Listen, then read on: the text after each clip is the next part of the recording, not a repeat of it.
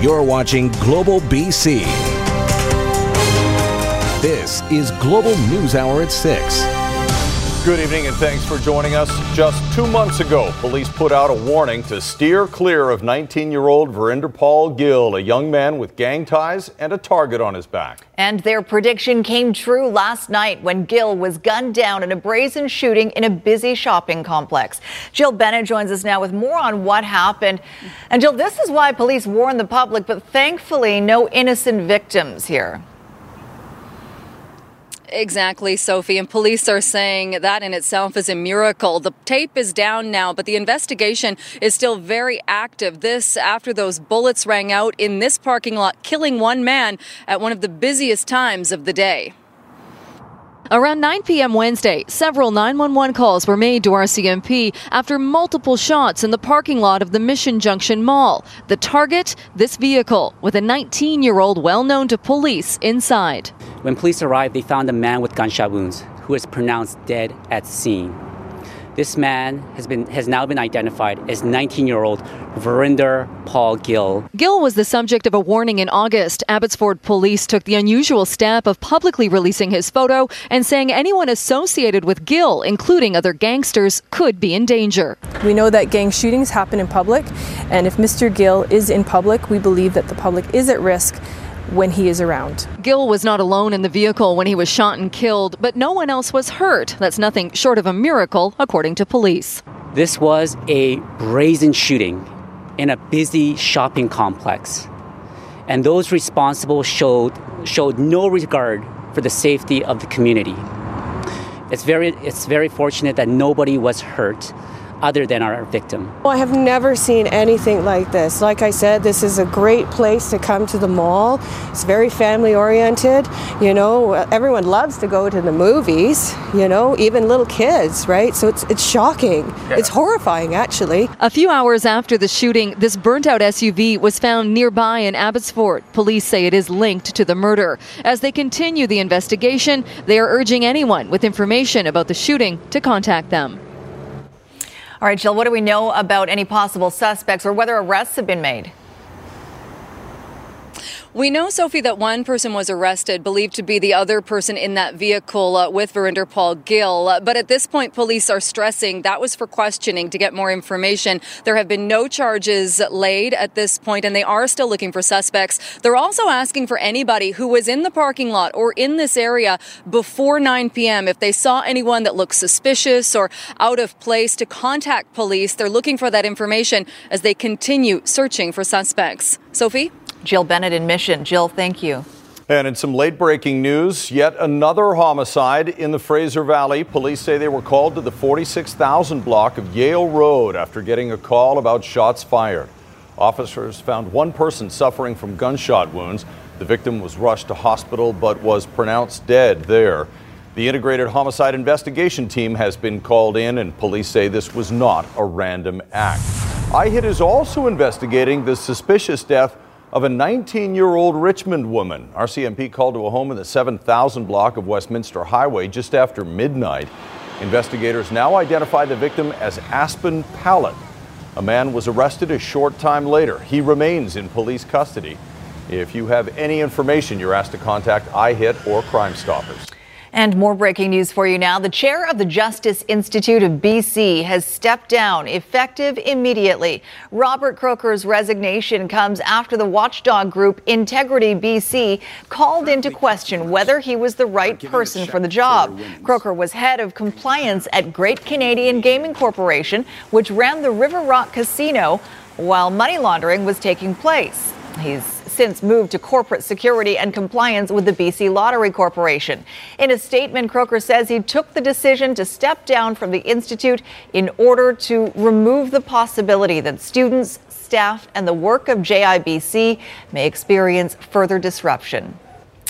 A 4-alarm fire in downtown Vancouver this morning broke out in the Washington Court apartment complex in the 900 block of Thurlow at Nelson at around 9 a.m. One firefighter and several residents were taken to hospital with non-life-threatening injuries. We are told as many as 10 suites are unsafe to occupy at this time. Fourth floor. There was black smoke on the fourth floor. We don't know. We still don't know. So we're hoping everybody's okay in the building because there's a couple of dogs that are still stuck in there. Sorry. 17 years in the building. This was a first. Never thought I'd go through this. The age of the building and the various renovations that have taken place over the years to this building have made it extremely stubborn and hard to contain all the fire. Now, the cause of the fire is not yet known. Thankfully, no one was seriously injured, and all pets are now accounted for. New revelations tonight in the trial of a man accused of killing a Japanese student. William Schneider stands accused in the death of Natsumi Kogawa in Vancouver nearly 2 years ago. Today, court heard audio evidence of investigators interviewing Schneider in the weeks following her death. Nadia Stewart was in court to hear that exchange. Court heard from Sergeant Ryan Smith. Back in 2016, he was a detective and the lead investigator in this case. The recording played Thursday was of a suspect interview between Schneider and two investigators, one of them Sergeant Smith. Twice during the interview, Smith asks the accused, William Schneider, a suggestive question. Why Natsumi? There was no why, was Mr. Schneider's response on both occasions. The officer then reminds Schneider whatever is said to them can be used against him in court. Then there's this exchange. Smith, how did she die? Schneider, I actually don't know if she died, if her heart went, or if it was her breath. Officer, Schneider, I don't know, actually wasn't certain that she passed at the moment she did. It was 5 minutes later. I stepped out or gone out of tent for a smoke, and then, oh my God, I don't think she was at the time. I don't think so. Court also heard oral and vaginal swabs were taken of Ms. Kogawa. No male DNA was found in that analysis. Defense also questioned Sergeant Smith, focusing on the interview, raising questions about why it was not recorded on video, particularly since Sergeant Smith described some hand gestures Schneider made during the interview. A friend of Natsumi and a family member were wiping away tears while the recording was played. Eventually, they left the courtroom. The trial continues tomorrow with testimony from a pathologist. Back to you. Tough to hear, I'm sure. Thanks, Nadia. Vancouver police are searching for additional victims in a string of indecent acts. In July, the VPD arrested a man who had allegedly been exposing himself to young women throughout the city. Between July 6th and 18th, the VPD began receiving reports of a man driving a pickup truck, approaching teen girls and young women, and drawing their attention to the inside of the vehicle. Analysis of the suspect's cell phone revealed approximately 30 additional incidents that have not yet been reported to police. The footage shows an additional 60 unidentified young women who were tricked into seeing this guy masturbate. 28-year-old Trevor John Kurjata of Vancouver has been charged with 5 counts of committing an indecent act in a public place and 1 count of exposing genitals to a person under the age of 16. And sexual assault charges against a former church elder and current bus driver has prompted Surrey RCMP to make an appeal for victims to come forward. 72-year-old Brian Batke has been working as a Coast Mountain bus driver for the past 13 years and was an elder at the Cloverdale Christian Fellowship Church. Batke is now charged with 1 count of sexual assault and 1 count of sexual exploitation. Police believe there may be more victims. TransLink says Batke has been placed on administrative leave pending the outcome of the case. Concerns are being raised tonight about a crosswalk near a senior's home in Surrey where a woman died earlier this week, struck in a hit and run. Aaron MacArthur has more on this crossing and why some say they're not surprised someone was killed. Aaron. No, not surprised at all. It's just they didn't know it was going to be someone they loved who died here. And now residents along this stretch of 138th Street are demanding something be done before someone else dies. Henry Gillick can't believe his friend is gone. They were crossing 138th Street Monday night when a car came out of nowhere. She just got past them and this person, whoever it was, just hit her broadside. Sharon Mitchell was thrown 10 meters to the curb where she lay dying. Michael Sinclair arrived just a few minutes afterwards and began CPR, but it was too late. Mitchell died a short time afterwards. To have not even slowed down and just kept going, that's really quite disgusting. Residents in the seniors complex where Sharon lived have been asking for changes for years to the crosswalk and intersection, saying it's too dangerous. With the speed of traffic that comes through here, there needs to be something that slows them down. RCMP are investigating this hit and run, but so far not releasing a vehicle description, instead urging the driver to do the right thing. So if you are the driver of the vehicle that was involved in this incident, we would ask you to come forward. It's not easy to come forward, particularly now that some time has gone by, but we are here. We would like to speak to you to find out, your version of what's happened. The City of Surrey will improve lighting on 138th Street this year and plans to upgrade the crosswalk. But because it's so close to the train tracks, it will require negotiation with Southern Rail.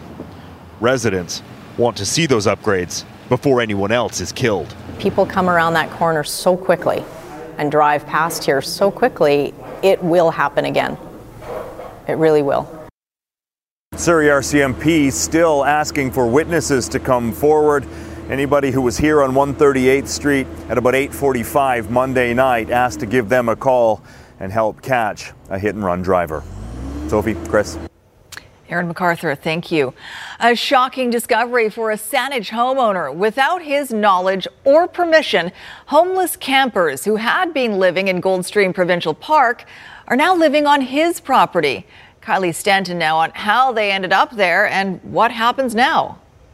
9, 10. The campers associated with Tent City have always said there's strength in numbers. 13, 14, 15 from here. I think more in the back. Now 20 of them have moved on to Sam Sira's 1.4-acre property on West Saanich Road. All apparently invited by mayoral candidate David Shabib, who lives there with his son. I didn't believe it. When Sira was made aware of their arrangement, he tried to intervene, calling police, bylaw, even lawyers. I thought I could just get him for trespassing, but it doesn't look like that right now. Apparently, they have more rights than I do. This is the latest in a string of locations the roaming Tent City has decided to call home.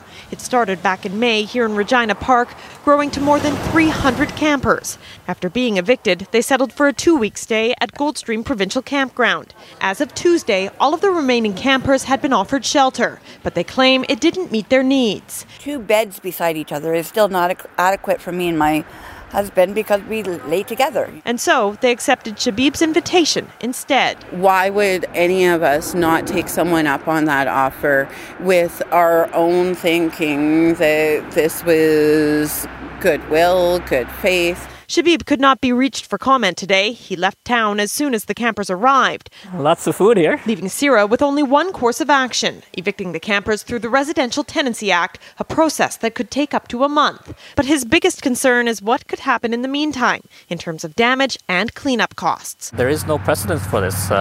If it happened to me, it can happen to anybody. And so late Thursday, he decided to set a precedent of his own, meeting with Brett to try and come up with a solution. I said, let's work on this together. Once again, they're asking the provincial government to come to the table to provide land in the Greater Victoria region, allowing people to stay 24 hours a day. Let's put an end to that. Let's find a proper place. Both parties have yet to agree on a deadline. Kylie Stanton, Global News, Victoria.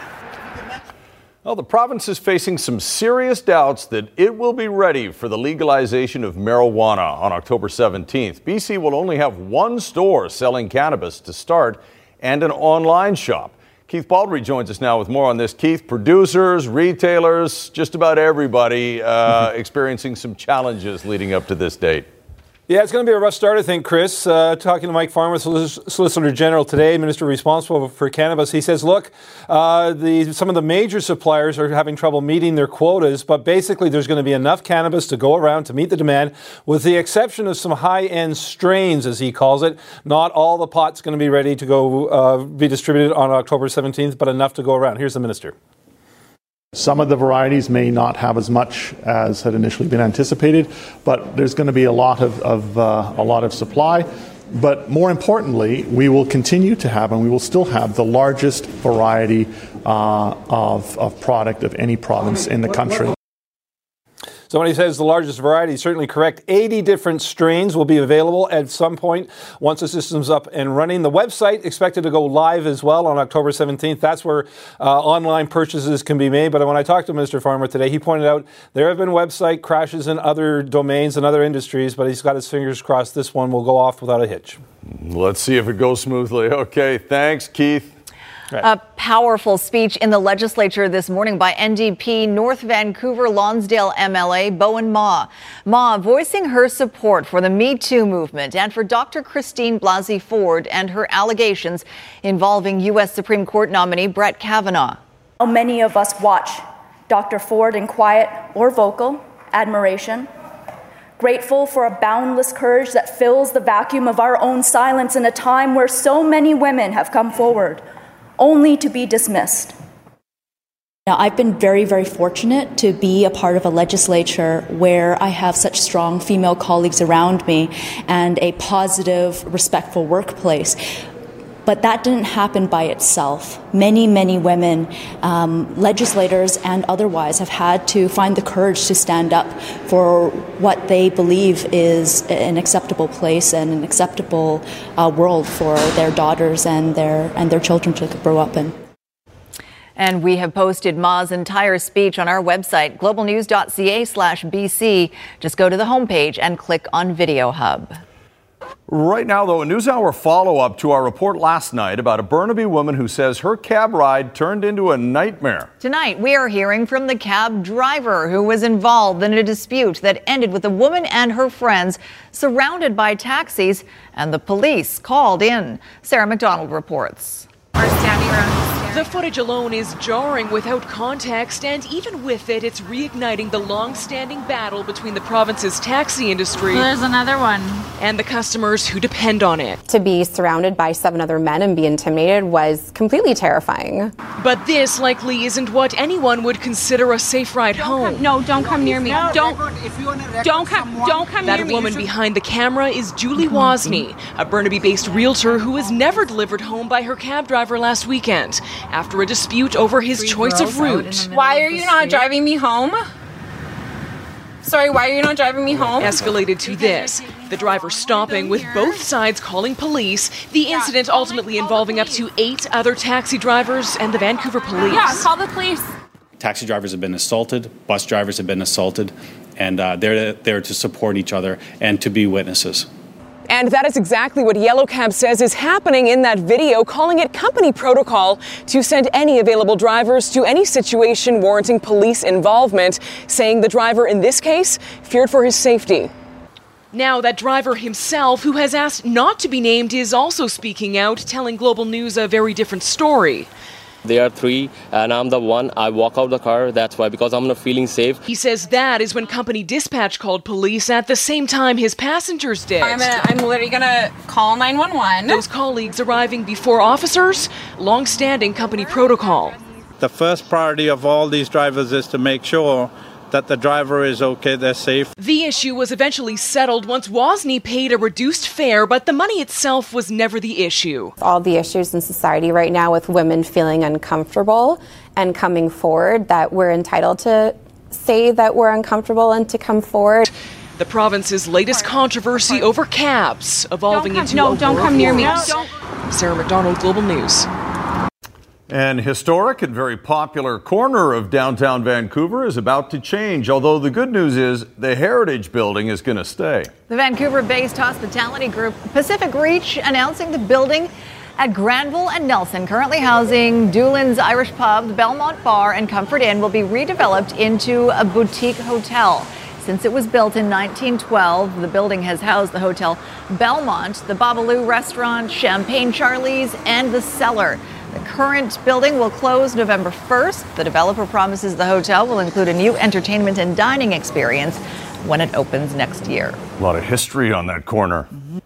The mother of a child with special needs says she found herself in the middle of an insurance nightmare after her son had a meltdown and damaged their home. As Catherine Urquhart reports, she was covered for the damage, but then dropped by her insurance company until Global News got involved.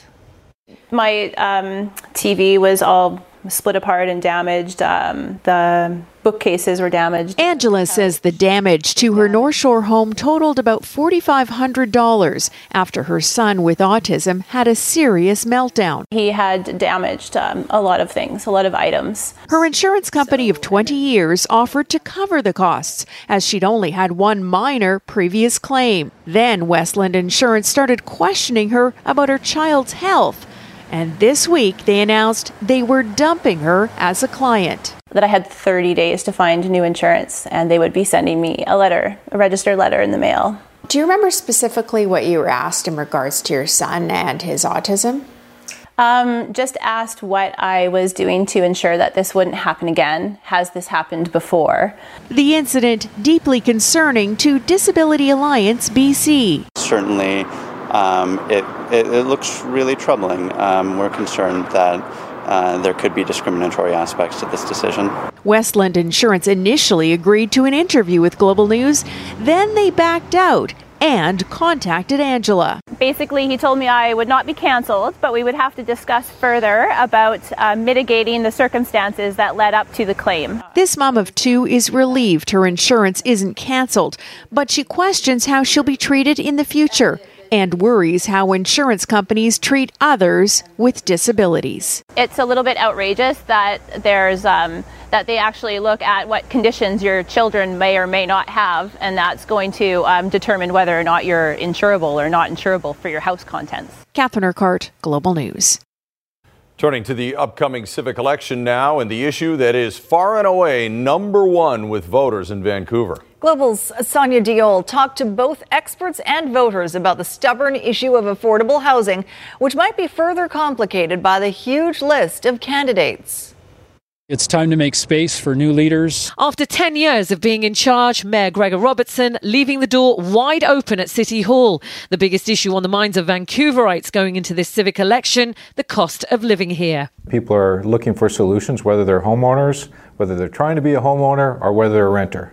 A recent poll backing up that view, with affordability ranking way higher than second place Kinder Morgan, Byte claims the issue Vancouverites are least concerned about. But the view is great too. With the real estate market going into a frenzy between 2015 and 2017, the city steadily becoming more and more unaffordable to live in. I'm a physician, and even with my salary, we're looking at options of potentially moving somewhere else. Huge issue. I mean, I would like to see a pro-development mayor come in. But I can't imagine any of the current candidates solving the problem. The challenge facing many voters right now, though, is knowing who to believe in. There's 21 mayoralty candidates, 71 council candidates. It's really hard to get a handle on solutions when there's so many people in the race. I really don't know who I'm going to vote for at this point. But as columnist Patty Backus explains, fixing Vancouver's housing crisis is more than just who to choose on October the 20th. Whoever becomes mayor of Vancouver is going to face possibly a very mixed city council to work with. They won't be assured of having a full council support behind them as mayor, as Gregor Robertson has had in the past. So that's going to be a tough one, just bringing the council together to work on initiatives to address housing affordability. Mayor Robertson's parting gift to Vancouverites struggling with affordability, allowing duplexes in almost every part of the city. It remains to be seen if that's actually going to make any difference and how a new mayor and incoming council will build on it. Sonia Diol, Global News. Well, to see what the Vancouver mayoral candidates say about affordable housing, go to our website, globalnews.ca/BC. More than 300 people arrested today in Washington, D.C. as protesters, incensed over the Brett Kavanaugh Supreme Court controversy, stormed the office buildings of the U.S. Senate. Republicans have signaled that a new FBI report looking into allegations that Kavanaugh sexually assaulted a former classmate clears the way for his nomination. The report is not being made public, and Democrats and other critics say the investigation was too limited and is being misrepresented by the Republicans. Sportswear giant Nike says tonight it's deeply concerned about new allegations against one of its most famous promotional stars. That follows the filing of a lawsuit by a woman who claims she was raped by soccer superstar Cristiano Ronaldo in Las Vegas in 2009.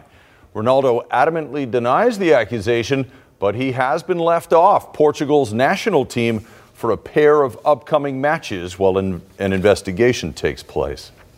In Health Matters tonight, a warning from the BC Centre for Disease Control for anyone who likes to forage for mushrooms. As Linda Aylesworth reports, the CDC says the mushroom that killed a 3-year-old boy last year is now more widespread than ever. Mushrooms, where are ye? It isn't hard to find mushrooms in Vancouver, especially after a good rain. Called the Emerald Paxillus, and it's a very common mushroom. Interesting, but not what we're looking for along this shady southeast Vancouver street. We are, however, getting closer. It's related, but it is only mildly poisonous. Mild isn't going to cut it. We're looking for the most poisonous mushroom in the world, and there it is. Now, here we have a death cap mushroom. Paul Kruger is a mycologist, a mushroom expert, uniquely qualified to differentiate between delicious and deadly species. A membranous sac, and that's a diagnostic feature that allows us to distinguish it from many other mushrooms. His skill is becoming increasingly handy because the range of death cap mushrooms is expanding throughout Metro Vancouver and Vancouver Island. Oh, that's a far more beautiful one. At the BC Drug and Poison Information Centre, calls about mushroom exposures recently spiked. Now that it started raining, we had a total of 29 calls for the months of September, much more than we had previous to that. The fear that people will mistake the innocuous-looking death cap for edible species. Ingesting a single mushroom can be deadly. So what do you do if you find one? If you do see a death cap, you can remove the mushroom and you can put it in the municipal compost. Otherwise, just put it in the regular garbage. You can also help the province track their growing range. Just log on to the BC Centre for Disease Control's death cap page and click on the link to the Invasive Species Work Group to learn more. And if you have any health-related concerns, Poison Control is available 24/7. Linda Aylesworth, Global News. All right, let's check in with meteorologist Christy Gordon with a look at that forecast and a really cool picture. Wow. I had to start with this. This is from Rob in Cowichan Valley. He's got a farm with corn on it. He says great harvesting weather right now. But this guy climbing an 8-foot fence. Can you imagine trying to balance on that? Wow. Incredible. Cirque du Soleil. Yeah, you should try out. That's right, Cirque du Soleil. But bears are hungry right now. They're really trying to fatten up for the winter. So make sure you're, covering up your garbage and making sure that we're not inviting them into our area. But great shot. Thanks, Rob, for sharing that one. Incredible. All right. It was beautiful today, wasn't it? Crisp fall day. It was cold to start with, I'll give you that, but it turned out very nicely. We warmed up to 14 degrees. 39 records broken yesterday across the province. Today, 12. These are unofficial numbers, but Burns Lake down to close to -12, Bella Coola -2, and Vancouver in the downtown harbor station at 4 degrees. Now, tonight we're dropping down to 6 degrees. It won't be that cold, but still unseasonably chilly for this time of year.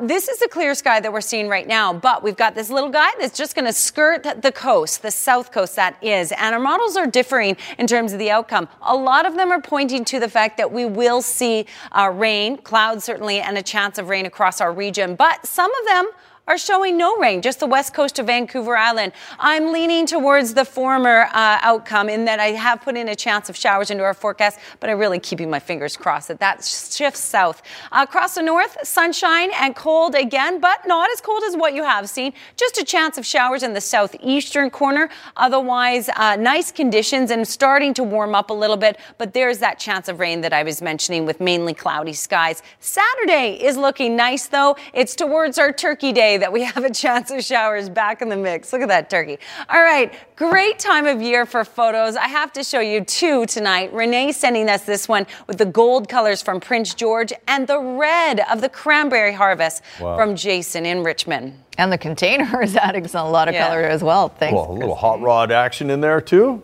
Love it. Thanks very much, Christy. Well, police in Bedford, Texas had their work cut out for them after a masked bandit got into their station. A raccoon fell through the ceiling into the station, sparking a very long police chase. Officers armed with nets flushed out the suspect out of its hiding places and chased it through the halls. Finally, they managed to capture it. All told, They get it? Oh, they did. No, not there. You can see how frustrated she is, too. It took 9 hours to capture this guy. Wow. That 9 hours. And then they released it in a nearby park. That's good. Now, some amazing video out of China showing a group of boys rescuing their dog from the death grip of a boa constrictor.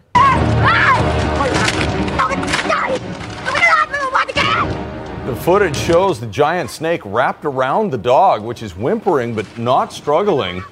The boys pelt the snake with sticks and large leaves and then finally work up the courage to grab the snake and try to pry it off. The boa struggles to hold on to the dog, but the boys do finally manage to free their pet. The dog appears to be okay. No word on what happened to the snake. Oh. It's crazy, right? Crazy. It's also crazy someone filmed it and someone else added a soundtrack. What's going on? There was an orchestra nearby. That was a Chinese broadcaster apparently that first put that on the air. So very dramatic. We should start adding music to our newscast. Bandwagon! Yay! Let's get on it. One game. The road is fine right now. It's not bumpy at all. You won't fall off. We have a perfect record so far. Yes. Who knew? Although the Canucks did win their opening game last year, and I think the year before that. They've got a good record on opening games, but if it was a one-game season, they'd be huge. Here are some important numbers from last night's win by the Canucks. 24, 23, 22, 22, and 19. Those are the ages of the goal scorers. It's not likely the Canucks will score 5 that often this season. Averaging 3 a game is hard to do. But maybe this was a game that was kind of like looking into a crystal ball. We saw some of the Canucks' future, and a big part of that future is Elias Pettersson. Here's Elias Pettersson, and shoots! Scores! His first goal of the NHL! The Canucks couldn't have scripted it any better. Elias Pettersson fires a laser for his first NHL goal in his first NHL game on his first NHL shot. The great ones have a flair for the dramatic, and Pettersson delivered in a moment he will never forget. It was amazing. Everybody in the team congratulated me, including coaches. And then I didn't expect the standing ovation from the crowd, so yeah, that was amazing.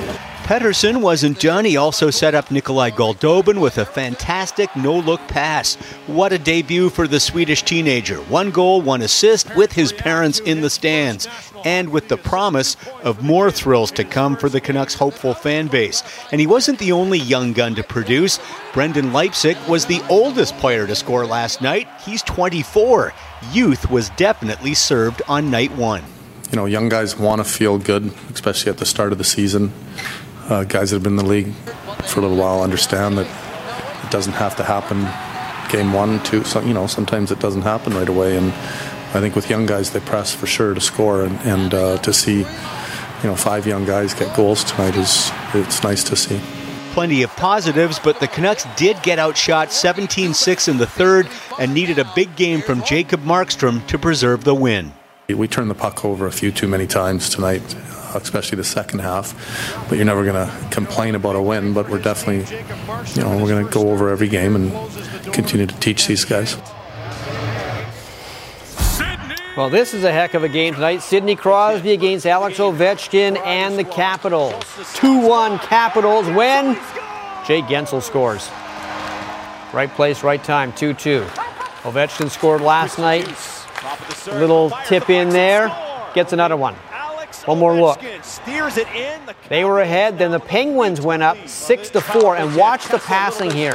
Kessel starts it. Closed in on him. Kessel maintains possession. Yep.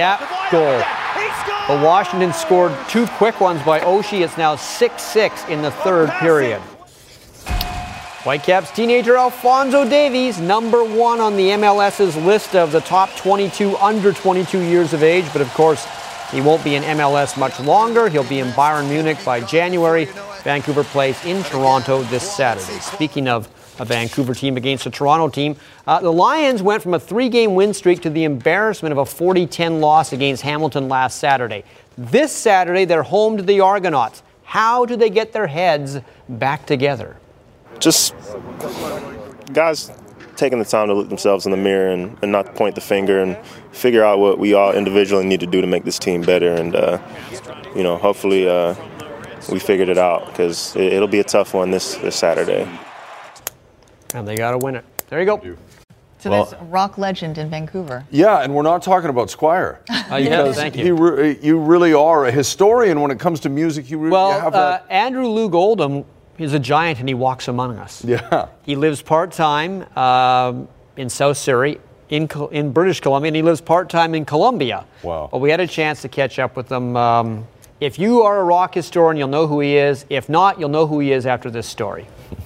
Andrew Loog Oldham wasn't just part of the scene during the 60s in swinging London. He helped create it. A publicist with the Beatles, he became manager and producer of the Rolling Stones after seeing them perform at a club in 1963. Brian Jones was put on this earth to start the Rolling Stones, and I was put here to uncover them, but given the bonus that I got a ticket that has lasted a little longer. Andrew was just do it long before Nike did it. That's how he met Bob Dylan in London, a meeting that propelled him into the music industry. Well, in those days, you just go downstairs and you find out which room he's in, and you knock on the door. That was the first time that I was kind of in the room with magic. That I knew that I wanted to be in this game. And he learned how to play the game quickly, convincing the Stones that they had to stop playing cover tunes and write their own material. I mean, if Mick Jagger can write postcards from the road to his girlfriend or his mother, and Keith Richards can play 3 chords, they can write songs. And I was right.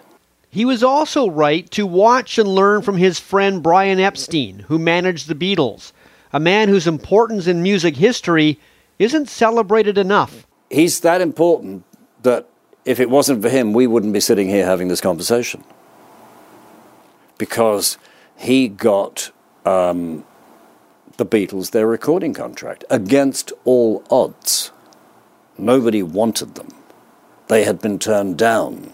But his ambition was on behalf of the Beatles. He had seen them, they had changed his life, and he was determined to get a recording contract. And because he did, we're here now. Simple as that. Determination is also part of Andrew's success.